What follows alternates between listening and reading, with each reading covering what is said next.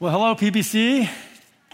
It's great to hear stories about how God's working in our lives. I love the privilege of just hearing how these ideas are kind of taking root in our lives. Well, it was my girlfriend's 21st birthday, and I decided that we were going to do something special. So I made plans to take my girlfriend up to San Francisco, and we went to a nice restaurant in North Beach, and then we went swing dancing after dinner. That was all great, and then we went back to where I'd parked the car, only the car wasn't there. Somehow in its place, there was a driveway, and turns out the car had been towed. So this is before cell phones, and so we had to flag down a police officer, and there were a couple more complications. The police officer gave us the wrong address, so we went down to an empty lot and then had to hail another cab to get to the right address. And finally, we got to the impound lot where my car was towed to. This is probably about 12:30 in the morning now. We're all in our nice swing dance clothes. And they say, "Oh, I'm sorry, our credit card machine is broken. We need cash." So I said, "Well, where's an ATM?" They said, "Well, about 10 blocks north on Market Street." So I said, "Okay." So we walk up 10 blocks. We get out $300 of cash from the ATM.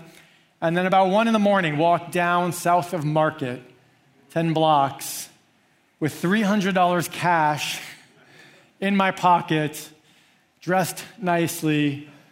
And I just remember how convinced I was. I mean, you couldn't tell I was carrying cash, but you could probably read it on my face. So I just remember thinking, this is not going to go well. Well, this morning, we're continuing our series in the book of Ezra called Return and Rebuild. And this morning's story is a journey story. A few weeks ago, we heard of the first return of a group of exiles. That was Sheshbazzar, who returned from Persia to Jerusalem with a group of people. This morning, we're going to hear about the second return, which is by the man named Ezra. So Ezra is going to take another group from Persia to Jerusalem. This is a long journey. It's a dangerous journey. But even more than that, Ezra is going to be carrying a massive amount of wealth on this journey. The Persian king, the Persian government, and some of the Jews in exile have all contributed towards a fund of valuables that means this journey is particularly dangerous. And as we read about his story, we're going to be thinking about what it looks like to be carrying a treasure. Now, whenever we read the scriptures, we're always doing a few things at the same time. First of all, we are trying to understand what the original text is about, what the original author was trying to communicate. And in this story this morning, we have this fantastic tale of a group of people traveling 900 miles, carrying a massive amount of wealth, and the various obstacles they encountered along the way. But when we read the Bible, we're also trying to understand what the Spirit of God is telling us through that story for us today.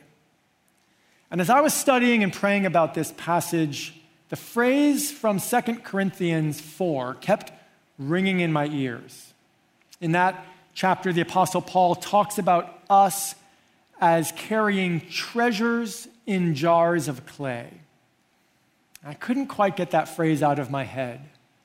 Now, the treasure that Paul is talking about in 2 Corinthians, he defines as the light of the knowledge of the glory of God in the face of Jesus Christ.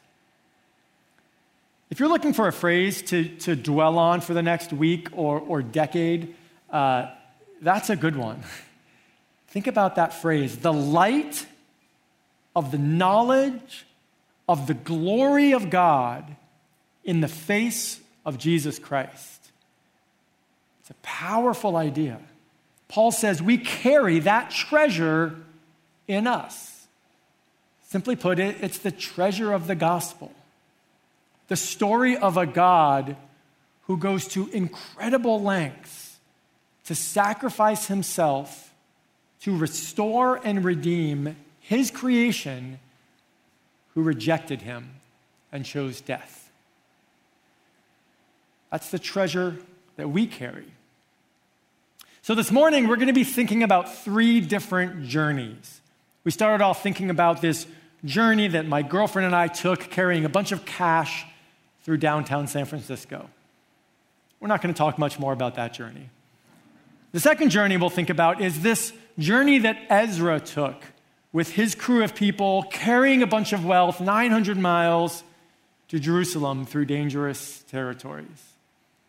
But we're also going to be thinking about the journey that we are on in this world, here and now, and the treasure that we carry in the gospel. Now, the story in Ezra this morning is a typical journey narrative. So there's a series of obstacles, and at each point we see how that particular obstacle gets overcome. And at each point, God shows up. God's the one who makes this journey successful. In the last chapter, we heard about Ezra deciding to leave Persia. When we get to Ezra 8, we hear of him making the plans for the journey. Here's the first 2 verses, Ezra 8, 1-2. These are the heads of the fathers' houses, and this is the genealogy of those who went up with me from Babylonia in the reign of Artaxerxes the king. Of the sons of Phinehas, Gershom. Of the sons of Ithamar, Daniel. Of the sons of David, Hattush. Goes on, and for the next 12 verses, we hear about a bunch of people that go with Ezra on this journey. All told, it's about 1,500 men that are referenced. If you add on women and children, that's probably about 5,000 people that make this journey. The first journey that Sheshbazzar made was probably around 50,000 people. Now we have 5,000. Historians estimate that there were between 2 and 3 million Jews living in Persia at this time, of which now we see 55,000 return. That's less than 3%. So we need to understand this is not a popular decision. This was not a journey that most of the exiles wanted to make. And part of the reason was probably because of how strenuous it was. This is the route that they would have taken. They started off in Persia, and they traveled up, wisely going around the massive desert rather than through it, coming in from the north, coming down to Jerusalem. It's about 900 miles. And you'll be happy to know that if you want to take this trip today, then Google Maps can help you. They'll have a nice walking route they can show you. Google says it'll take about 245 hours, but they're not factoring in ancient roads, traveling bandits, carrying around, goats and sheep and oxen and stuff like that. So Ezra and his crew took about 3.5 months to make this journey. So you have 5,000 people, animals, women and children, carrying a ton of wealth, traveling 900 miles. What could go wrong? Well, let's find out. The first problem begins in verse 15.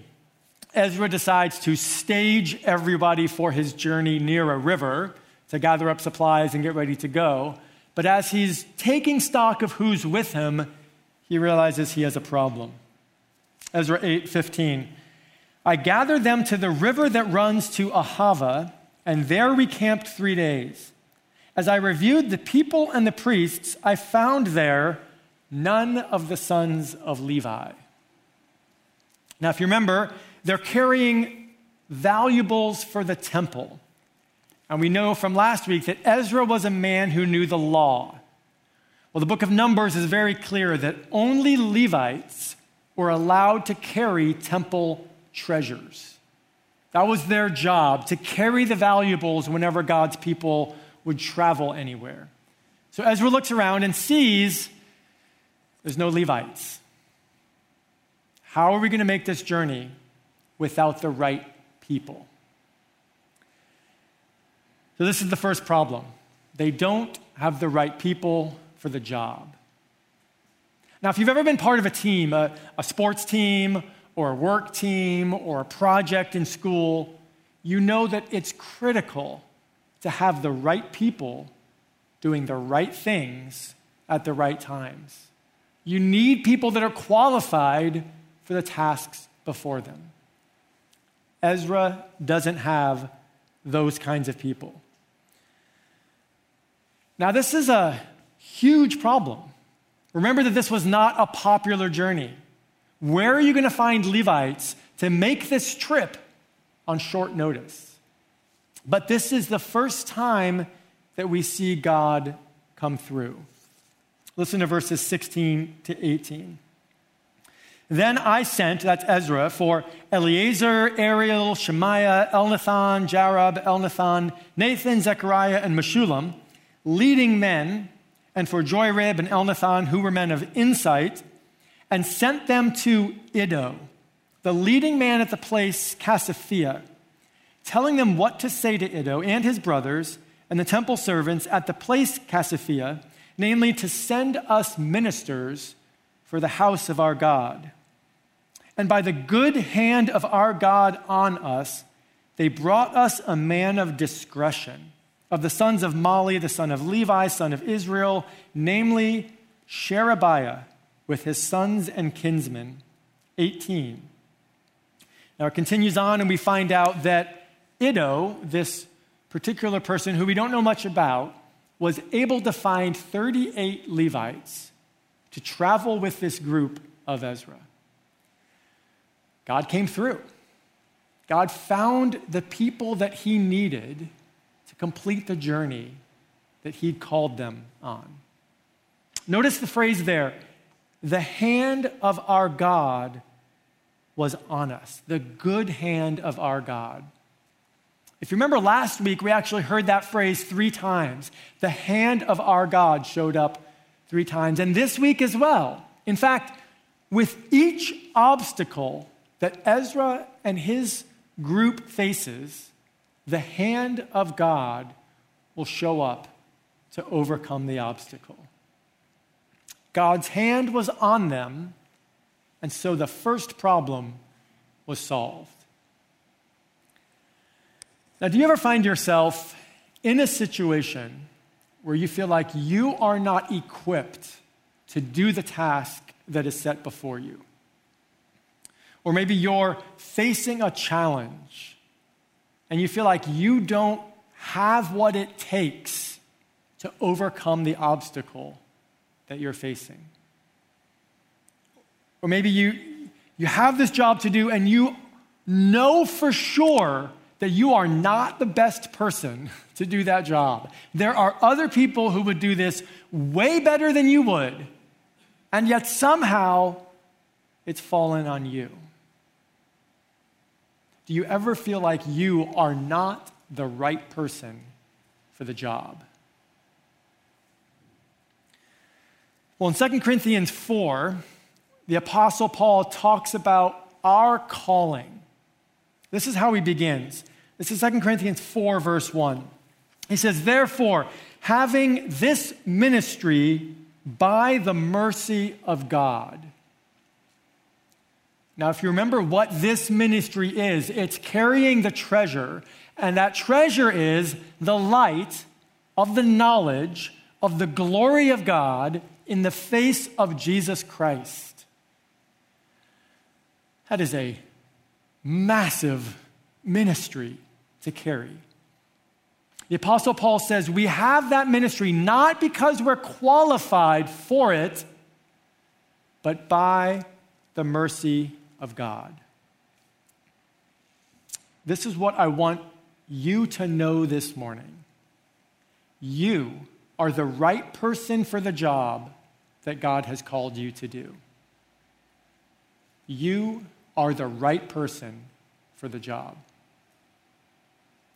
Ezra knew that he needed Levites, so he sent his people out to find Levites who were qualified to do the job that he needed done. God needed you.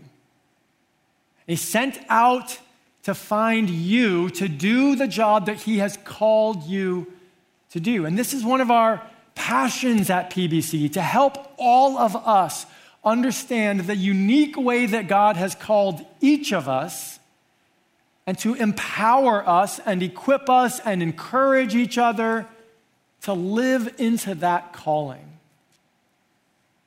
I hope you know that God has given you a calling, some purpose where you are uniquely equipped to do his work. And that calling is not to live a happy life. That calling is not to get your needs met in your marriage, or to make enough money to provide for your family, or to leave money for your grandkids, or to found a company that changes the world, or to solve some big problem. You may do those things along the way, but your calling, God's call on your life, is to know Jesus Christ. And having that knowledge, to share that with others. The light of the knowledge of the glory of God in the face of Jesus Christ. And there is some unique way that God is inviting you to know Christ and to make him known. And you are the right person for that job. Whatever it is God is calling you into, you're the right person to do it. So Ezra has found his Levites. The first problem has been solved. Now we get to the second problem. And it turns out that Ezra has made some statements confidently that now he needs to come to God to ask him to follow through with. He has told the Persian king that there's no need for a military escort on this journey because his God is so powerful. And now he realizes, I need to really ask God to come through and protect us. Listen to verses 21 through 23. They're still at the river. Ezra says, "Then I proclaimed a fast there at the river Ahava, that we might humble ourselves before our God, to seek from him a safe journey for ourselves, our children, and all our goods. For I was ashamed to ask the king for a band of soldiers and horsemen to protect us against the enemy on our way, since we had told the king, the hand of our God is for good on all who seek him, and the power of his wrath is against all who forsake him. So we fasted and implored our God for this, and he listened to our entreaty." I love the realism of this passage. Ezra kind of got himself in a jam. He told the king, hey, it's all right. The hand of our God is for good on those who seek him. And then he realizes, I got to pray that God would come through, that God would protect us. And so he gathers everybody together and they fast and they pray and they ask God to show up and protect them along the way. Now it's interesting because another 12 or 15 years later, Nehemiah will make another journey from Persia to Jerusalem, and Nehemiah will accept the military escort. He will travel with the army. And so some people say, Ezra must have had more faith in Nehemiah, and they want to make this comparison. But I don't think that's the point. Because the point of this story is not Ezra's great faith. It's that God came through. And once again, how did that happen? Ezra said, the hand of our God is for good on those who seek him. Once again, the hand of God saves them. When I was a student at Stanford, I helped out with this group called United in Christ. We were a fellowship that, kind of a loose group of people that gathered people from all the other fellowships and tried to coordinate some events where all the Christians on campus would come together periodically. One year we did an all-campus retreat where we invited people from all the fellowships to go away together for a weekend. And we were a little overconfident on how many people that would participate on our retreat. So we made some promises and signed up for more numbers than we got, which meant at the end of the retreat, we were in the hole for about $5,000. A bunch of students, sheepishly, we approached some of the churches in the area, including PBC, and said, hey, we kind of made a mistake here. Can you help us out? And graciously, several of the churches did, and they kind of covered our overconfidence. I kept thinking of that story as I read about Ezra, asking God to come through, to provide for them and protect them. And he did. We read that God listened to their entreaty.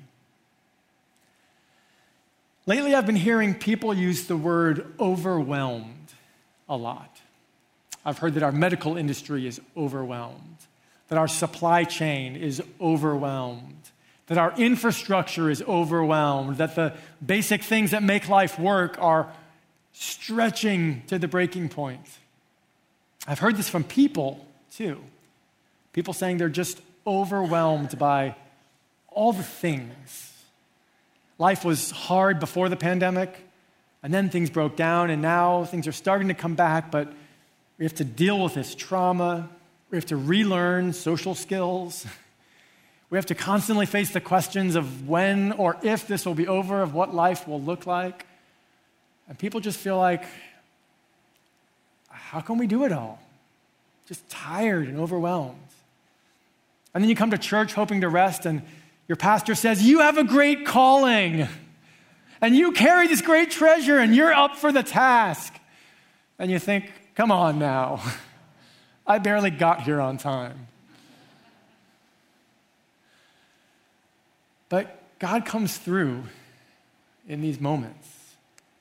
God reaches out and he cares for us.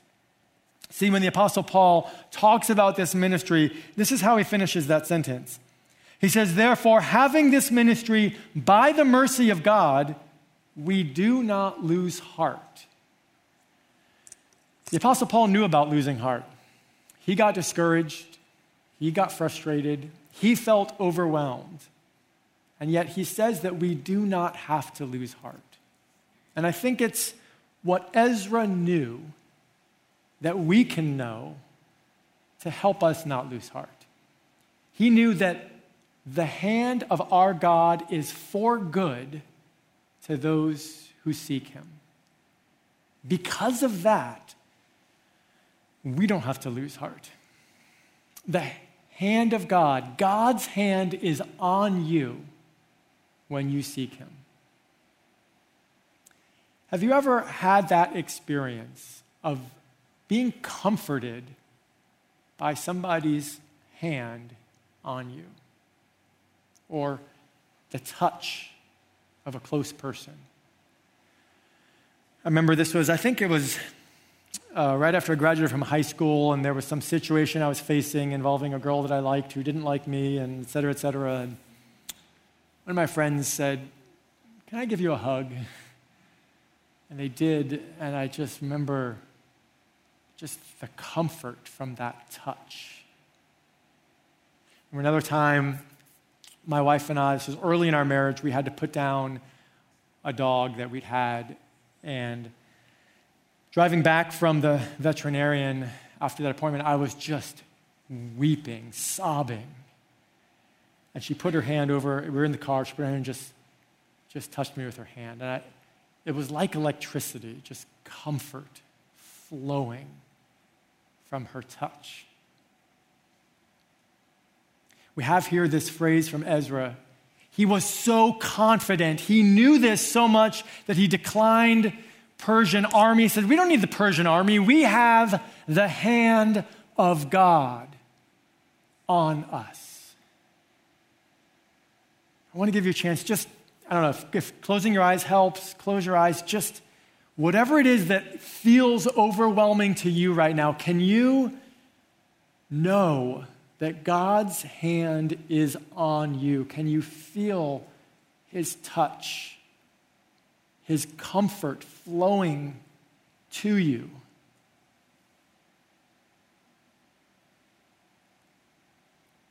We do not lose heart because God's hand is on us when we seek him.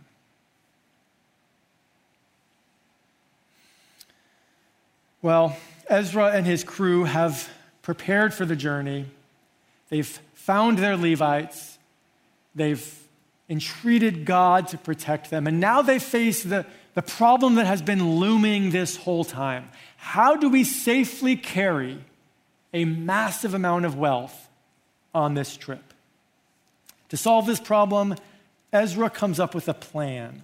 Listen to verses 24 through 26, and then I'll jump to 28 and 29. Then I set apart 12 of the leading priests, Sherebiah, Hashabiah, and 10 of their kinsmen with them. And I weighed out to them the silver and the gold and the vessels, the offering for the house of our God that the king and his counselors and his lords and all Israel there present had offered. I weighed out into their hand 650 talents of silver and silver vessels worth 200 talents and 100 talents of gold, et cetera, et cetera. We get to verse 28. He says, and I said to them, you are holy to the Lord, and the vessels are holy, and the silver and the gold are a freewill offering to the Lord, the God of your fathers. Guard them and keep them until you weigh them before the chief priests and the Levites and the heads of fathers' houses in Israel at Jerusalem, within the chambers of the house of the Lord.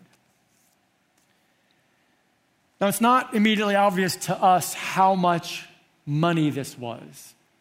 But based on our understanding of the conversion rates, these talents equated to 35 tons of silver and gold. Now, that seems a little bit tricky to figure out how such a small number of people carried that much weight of metal. So it's possible maybe our conversions are off. We don't understand how the ancient system worked. But at that rate, that would have been about $250 million worth of valuables that this band was carrying 900 miles.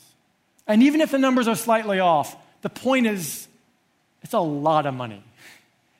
They're carrying an enormous amount of wealth that has been donated for the sake of becoming in service in the temple of God. And what Ezra does is he comes up with a plan to solve this problem. It's a basic diversification portfolio. He picks 12 guys and he says, why don't each of you carry some of it so that if anybody attacks, maybe at least we won't lose all of it at once. That's kind of his idea. And it turns out that it works. What I love about Ezra, though, here is that first he prays. He asks God to protect them. And then knowing that God is going to protect them, he doesn't just go about recklessly and say, oh, well, God's going to take care of it, we're fine. Then he comes up with a plan that makes sense to implement this journey. And along the way, everything goes fine. God protects these people. Listen to verse 31. We read, then we departed from the river Ahava on the 12th day of the first month to go to Jerusalem. The hand of our God was on us, and he delivered us from the hand of the enemy and from ambushes by the way. One last time, the hand of their God protected them, and the plan worked. They made it to Jerusalem with all the money. All three obstacles were overcome. Well, one last time, let's jump to 2 Corinthians 4 and let's read what Paul says about the treasures that we carry. Here's 2 Corinthians 4, verse 7. But we have this treasure in jars of clay to show that the surpassing power belongs to God and not to us. We carry around this treasure in jars of clay. That's a reference to our physical bodies, the limitations of our physical bodies. And remember what that treasure is? The light of the knowledge of the glory of God in the face of Jesus Christ. How much would you pay to live one more year than you otherwise would? Let's say, you could go to Amazon and click buy now on one additional healthy year. What would you pay? What would it be worth? What's the market rate for an extra year of life? I don't know. Let's say the supplies are unlimited, right? $1,000, $50. Let's go with $100, all right? Let's say that you could pay $100 for an extra year of a healthy life. Now, what's 100 times infinity? Infinity, right. I know, it's hard. Math is tricky. It's early, I get it. Infinity, right? So this treasure that we have is the promise of eternal life. The story of a God who reaches out to us to restore us to himself so that we may live with him forever. So if you would pay $100 to live one more year, the promise of eternal life is literally of infinite value. This treasure that we carry is worth a whole lot more than $250 million. You carry an incalculable treasure. I became fond of this word as I prepared this sermon. An incalculable treasure. I like that it's really hard to pronounce and I can sound smart when I'm saying it, but it also makes you sound even more valuable because it's hard to say the word. A treasure that is unable to be counted. That's what we carry within ourselves. And why do we carry it? Why were we entrusted with it? Because we're so good at carrying treasures? Because we have what it takes? Because we are equipped for this type of responsibility? None of that. Why were we given this treasure? So that the surpassing power of God may be clear. Ezra's plan was to take his treasure and to divide it up among 12 people and then send them on the journey. That strike you as familiar to any of us? Isn't that what Jesus did? He took his treasure, which we already said was of infinite value, and he divided it up among 12 people. One more math exercise. What's infinity divided by 12? Infinity, right. All right, we're catching on here. So each one of these people now had their own infinite treasure, and they spread it. And each time they divided it, it became infinite once again. And over the course of time and over the course of faithful treasure bearers, that message came eventually to us. And we heard of that treasure. And now it's in us, in our jars of clay, that infinite treasure that we carry wherever we go. And we know that God is capable of keeping us safe, of helping us to fulfill that calling that he has given us, to carry the treasure to where it belongs. And that's the journey that we're on. Well, my girlfriend and I made it through south of Market carrying the money. We got my car. Everything worked out fine. In fact, 14 months later to the day, we got married. And turns out that walking through dangerous territory was good preparation. We have 5 teenagers now, and that's a whole lot scarier than carrying $300 south of Market. So the journey continues. 22 years later, we've been married, and God's hand is faithful. We saw Ezra and his group of people. We saw how 3 times God's hand was on them to find the right people, to protect them and comfort them, and then to enable them to carry this treasure safely.